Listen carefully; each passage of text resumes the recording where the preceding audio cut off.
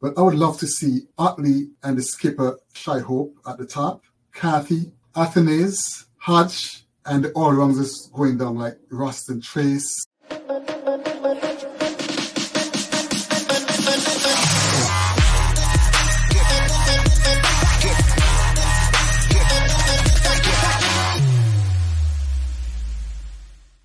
Hey there, cricket lovers. Welcome back to another episode here on the Reverse Scoop channel, your one-stop destination for all things cricket. I'm your host, Nabil Khan, and as always, we've got an exciting video for you. We're covering the Australia versus West Indies ODI series preview. Again, I will be joined with my buddy, Mr. Mark Audain, to do this analysis. So if you're as pumped as we are about this thrilling series, then stick around because we're about to break down the key matchup, analyze the players to watch, and provide you with everything you need to know before the first ball. Mark, how are you doing, brother? Welcome on board. Are you ready to dissect this ODI series and give our viewers a top-notch analysis here, man? Good night, Nabil. Thanks for having me back on the Reverse Scoop. Yes, very excited. West Indies is going to do well in the one-day series in Australia. Looking forward to some great performances from the up-and-coming stars. Players like Teddy Bishop. Hopefully he could come to the core and do well. Matthew Ford, the new all-rounder. Let's hope he could play well in Australia as well. Expect good things from Katie Carty, more consistency from Katie Carty. Kareem Hodge, looking forward for good things from Hodge again. And the most exciting all-rounder on this tour to me,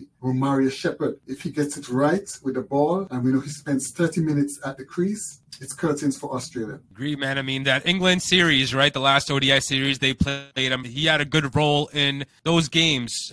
We want to obviously see him develop into a world-class all-rounder and see more consistent performances from Romario Shepherd. And I think with him, we had another all-rounder, the West Indian side, to have Justin Greaves as well and a Kevin Hodge, Roston Chase, comes back into the lineup. So they're kind of filling up their ODI side with, different types of all-rounders, right? So they can find that balance. What's the first potential lineup looking like, Mark? Do you see the same team to start with that won that last England series against, England, obviously, in the Caribbean? Well, you don't want to change a winning team. You want to start with a winning team. Once you're successful, you don't want to change a winning formula. They would have to bring in a couple changes, but I see them starting the same lineup with the skipper leading from the front. Shai Hope is in good form, and I'm expecting him to continue his fine batting form and leading from the front in the series. I would really love to see Justin Greaves come into his own in the one days. Katie Carty, I'd really love to see Katie Carty bat long and show some good consistency because he has all the potential. He's a very good batsman, has all the skills, good temperament, all the shots. So hoping to see Katie Carty emerge in the series as a good player as well. Big time. Do you see Teddy Bishop or Keejarn Otley coming into the opening slot, in the first couple of games in this ODI series? I think the starting is probably where they can take a chance in the first match, where if they want to give a chance to somebody, they can perhaps bring in an opener to test. Do you see any of these guys, maybe Teddy Bishop, Keejarn Otley coming into the lineup to open the innings? Otley would get the nod because he's an open batsman by trade. He bats for Trinidad at the top of the order. Alec Athenaeus, on the other hand, in the ODIs or listed bats for Windward Islands at the top of the order as well. So it's just a matter of preference from the captain. But I would love to see Otley and the skipper Shai Hope at the top, Kathy, Athenaeus, Hodge, and the all-rounders going down like Roston Trace, Justin Greaves, Matthew Ford, and the other fast bowlers. I would love to see O'Shane Thomas in the lineup as well because he has that extra pace to go with Matthew Ford line and length stop bowling style. Yeah. So it's a good lineup for the ODI team. Yeah. It just means a lot of these guys are inexperienced as well and finding their way. They would have to come up with some good performances. And don't forget Moti the spinner as well. I would play Moti over Hayden Walsh because Moti has more control and more line and length variations. Better bowler in this format to me than the leg spinner, the back of the arm leg spinner. Yeah, it can bring, more control, as you said, and he can bowl economical spells, right? Keep one control and tied a little bit. Maybe go at, 4.5, 5 and over, where when the other guys can go on the attack and look for wickets. So I think Moti definitely gets in there. But, one guy you didn't mention, I think, is Romario Shepherd. Where does he fit into the all-rounders? I know there's Matthew Ford, there's Roston Chase, Justin Greaves, Kevin Hodge. So there's a bunch of all-rounders in this lineup, right? So one of them will have to obviously miss out. So do we go with a Romario Shepherd, I think, over a guy like Justin Greaves, perhaps, or do you play both of them together? Yes, I would go with Romario Shepherd over Justin Greaves for the first match. Have Justin Greaves on the bench just in case, you could have him to play in the later matches. But Shepherd, once he gets his bowling right, the only problem, as I say, I'm worried about Romario Shepherd. He goes for 8 runs over as a first class, as a first preference choice bowler. But his batting is devastating, hitting low down the order, 7, 8, 9. It's match-winning stuff from him. So, but I think they're going to lead with going through with Shepherd over Justin Greaves. Justin Greaves as the backup all-rounder. Yeah, I think absolutely they have to. I think Romario Shepherd in the white ball format is superior all-rounder to Justin Greaves at this point, in my opinion. But, Justin Greaves obviously also needs to be given some chances. He got a chance to do something in Test cricket well. But definitely just needs more time with the team to develop further under better players, in my opinion. I think nothing against Greaves, but obviously Shepherd comes into this lineup for us far in this ODI lineup. And you said Shane Thomas, you want to see come into the lineup, brings a bit of pace and fire as well. One name we don't see on this ODI team, Mark, is Shamar Joseph, the star that just kind of won the Australian series, which I'm kind of surprised with. I know they probably announced the squad prior to, him doing all these performances, but do you think it makes sense? Would it made sense to get Shamar into this ODI setup as soon as possible, just so he could stay with the team and spend more time? Because I know he went back to Guyana, not in Australia for this series. Well, he has an injury. He just acquired an injury in the second test match. So it wouldn't really make sense to have him around, on his feet when he can go back home and get some treatment and rest in Guyana and then be ready for maybe the West Indies first class season, maybe from the third rung or fourth rung. Yeah. And if you want to give him a shot for the World Cup as a wild card for the T20 World Cup, I mean, that's a possibility. But I think it's a good choice just to send him home and get some rest. Yeah. I mean, he worked hard. He really gave 150% with the ball, so he needs that deserved rest. Another chance for another bowler to step up to assist Alzarri Joseph, because Alzarri Joseph, to me, is the leader of the attack in the one-day squad. Even if he might open the bowling, but he's just genuine wicket taker. If you look at West Indies stats over the past 2 years in the ODI, Alzarri Joseph has been taking a lot of wickets in all formats of the game. With Alzarri Joseph, Thomas with some fire, Matthew Ford and Romario Shepherd to assist. You also have Gudakesh Moody, Kavim Haj, bowls a bit of left arm spin as well. There's a lot of variety there and a lot of options. So we could see Ruston Trace mightn't get a look in the first couple matches as well. Yeah, I think it's going to be a powerful lineup, for the Windies. And they may, they have a lot of players that can bat the 50 overs. Who are some, power hitters? You already mentioned Romario Shepherd is one. But I don't see guys from the T20 setup, especially the power hitters that, play in the T20s, the T20 captain, Robin Powell, a couple other guys that are in there consistently, but you don't get to see them in the ODI lineup. You think that's a miss, perhaps, Mark? Because ODI obviously requires upping the game and the ante in the last 10 overs, last 15 overs, and we've seen guys like David Miller and other,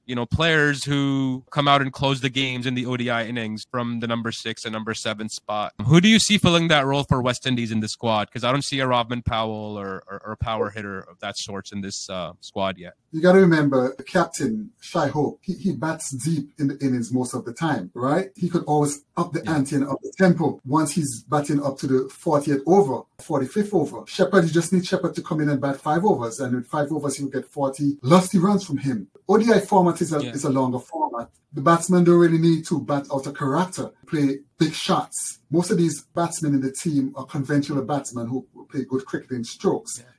Plays the ball on merit. It's just a matter of rotation of the strike, up in the ante, scoring quickly when it's required. But as I say, we have just that lusty kind of hitting from Shepherd. I don't think we have to really worry too much. All the other batsmen, a good batsman could really up the strike rate. My only problem with the ODI batting most of the times is the rotation of the strike, too much of dot balls, So if you could always rotate the strike and don't, get runs from those good balls.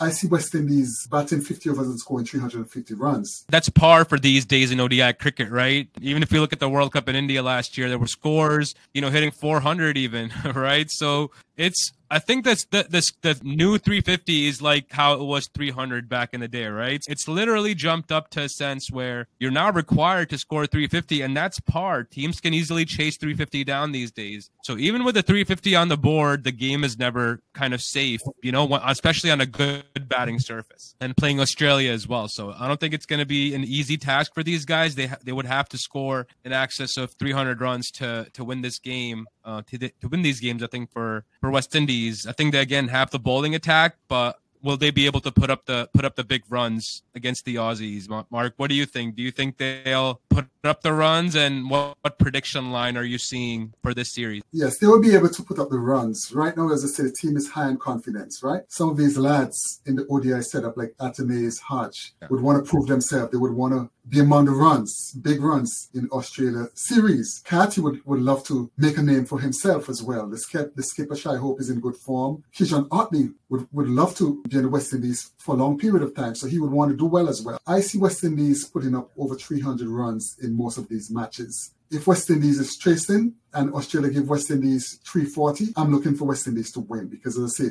West Indies could be very dangerous when they are trying to chase a high total. And these guys, as I say, have something to prove. I mean, they're confident. I mean, they're in a high right now from winning England in the Caribbean. So they would love to come to Australia and put up a very good performance and make our Caribbean people proud. Yeah, absolutely, man. And I think like the last 5 matches, if we look at recent performances from Australia and West Indies, Australia's winning their last 5 ODIs on the trot. In the last 5, West Indies have won 3 and lost 2. West Indies, again, is on, high on confidence coming up against that test win. It's going to really boost them to, compete punch for punch against Australia in this series. Let's also talk a little bit about the Australian lineup, Mark. We have, I'm going to just name off the squad here. Australian squad for this ODI series: Steve Smith, Sean Abbott, Xavier Bartlett, Jake Fraser McKirk, Cameron Green, Aaron Hardy, Travis Head, Josh Inglis, Marnus Labuschagne, Lance Morris, Matthew Short, Will Sutherland, Adam Zampa. So that rounds out their squad, which again looks like a new look squad. There's some new names in there. Lance Morris. We see Jake Fraser McKirk, Xavier Bartlett. So some of these names, Will Sutherland, an all-rounder. So we see some new names in here. Matthew Short as well, who's a performer in the BBL, gets a go in this series. So a lot of new names, in this Australian squad. How do you see the outlook for this Australian lineup, Mark? Because again, there's some new names here, so I'm not sure what their potential lineup could be for this coming ODI match. That's why I said earlier it would be an even contest, because this is a new look Australia team and a new look West Indies team. Both players and both sides are trying to make name for themselves. Australia have the home advantage because they're playing in Australia. They understand the conditions much more than the West Indies. But I expect West Indies to come out on top and play some excellent cricket. The Aussies I'm not too familiar with because I haven't really watched the Big Bash this season. As I say, I really like 2020 cricket, so I really pay much attention to it. Lance Morris, I know, is a good prospect. Sutherland, I know, is a good cricketer as well. I expect Sean Abbott to do well. Good all-rounder. Bowls excellent, line and length, mix up, have very good variations. Bats well as well. So I expect Sean Abbott to be one of the standout players for Australia. Bartlett is a guy on the up. Expect good things from Bartlett as well, but Lance Morris is really the talk of the town for me for Australia. I'm looking forward to see Lance Morris play against West Indies. Most of these Australian players, they're well experienced. They've been playing cricket. Even they be very young, they've been playing good standard of cricket for a long time. So this is an opportunity for them to make a name for themselves, to be the next up-and-coming generation of Aussie cricketers. Absolutely, man. And you heard from our guys. Lance Morris is a guy to watch out for. Very promising, cricketer with Will Sutherland. And I'm sure Jake Fraser McKirk is a batter that I'm looking forward to seeing as well. So I think it's going to be a great series. And one thing, Mark, that's obviously new is the captain, right? We see Steve Smith take on the leadership role. I don't know after a long time, but he will be captaining this ODI series. I think they've given a rest to Pat Cummins, Mitchell Stark, Hazelwood. All these guys are just relaxing. Mitchell Marsh, we don't see in this lineup. We're seeing a lot of their top players get the well-deserved rest, after a long season. Steve Smith, man, coming back into the leadership fray and leading the ODI team.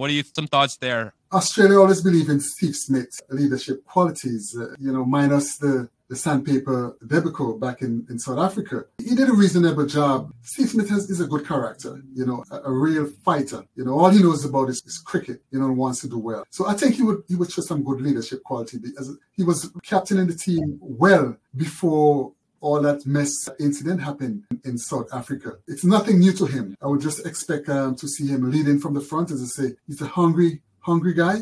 Expect him this time to score some runs in the one day as well and lead from the front. When he has responsibilities, he seems to be a much better player and always performs. Yeah, big time. I think, with this leadership on him, I think he's probably going to be a player to watch out for in this series and in this lineup. He's been a sort of out of form, but that last inning, 91 not out, I'm sure is going to hold him in good stead in scoring some runs for this Australian ODI team. And even a guy like Marnus Labuschagne, who's been out of sorts of form, needs some time to get some time on the crease and score runs, because I think he's a bit of under pressure as well. But two players, Mark, one from each side to highlight as the star for this coming ODI series. Who do you see kind of outperforming and being your player of this series? Let's make some predictions to end this off, and then we'll overview that in the post match. For Australia, Sean Abbott, and for West Indies, the skipper Shai Hope. Those are my two choices. Awesome, man. Awesome. I'll go with the Steve Smith for Australia, Zari Joseph for the Windies, the vice captain of that attack team. So I think, that's all it is. We have, Mark, do you have anything else to discuss for this particular preview? No, just looking forward for the first match. After then we could make our predictions and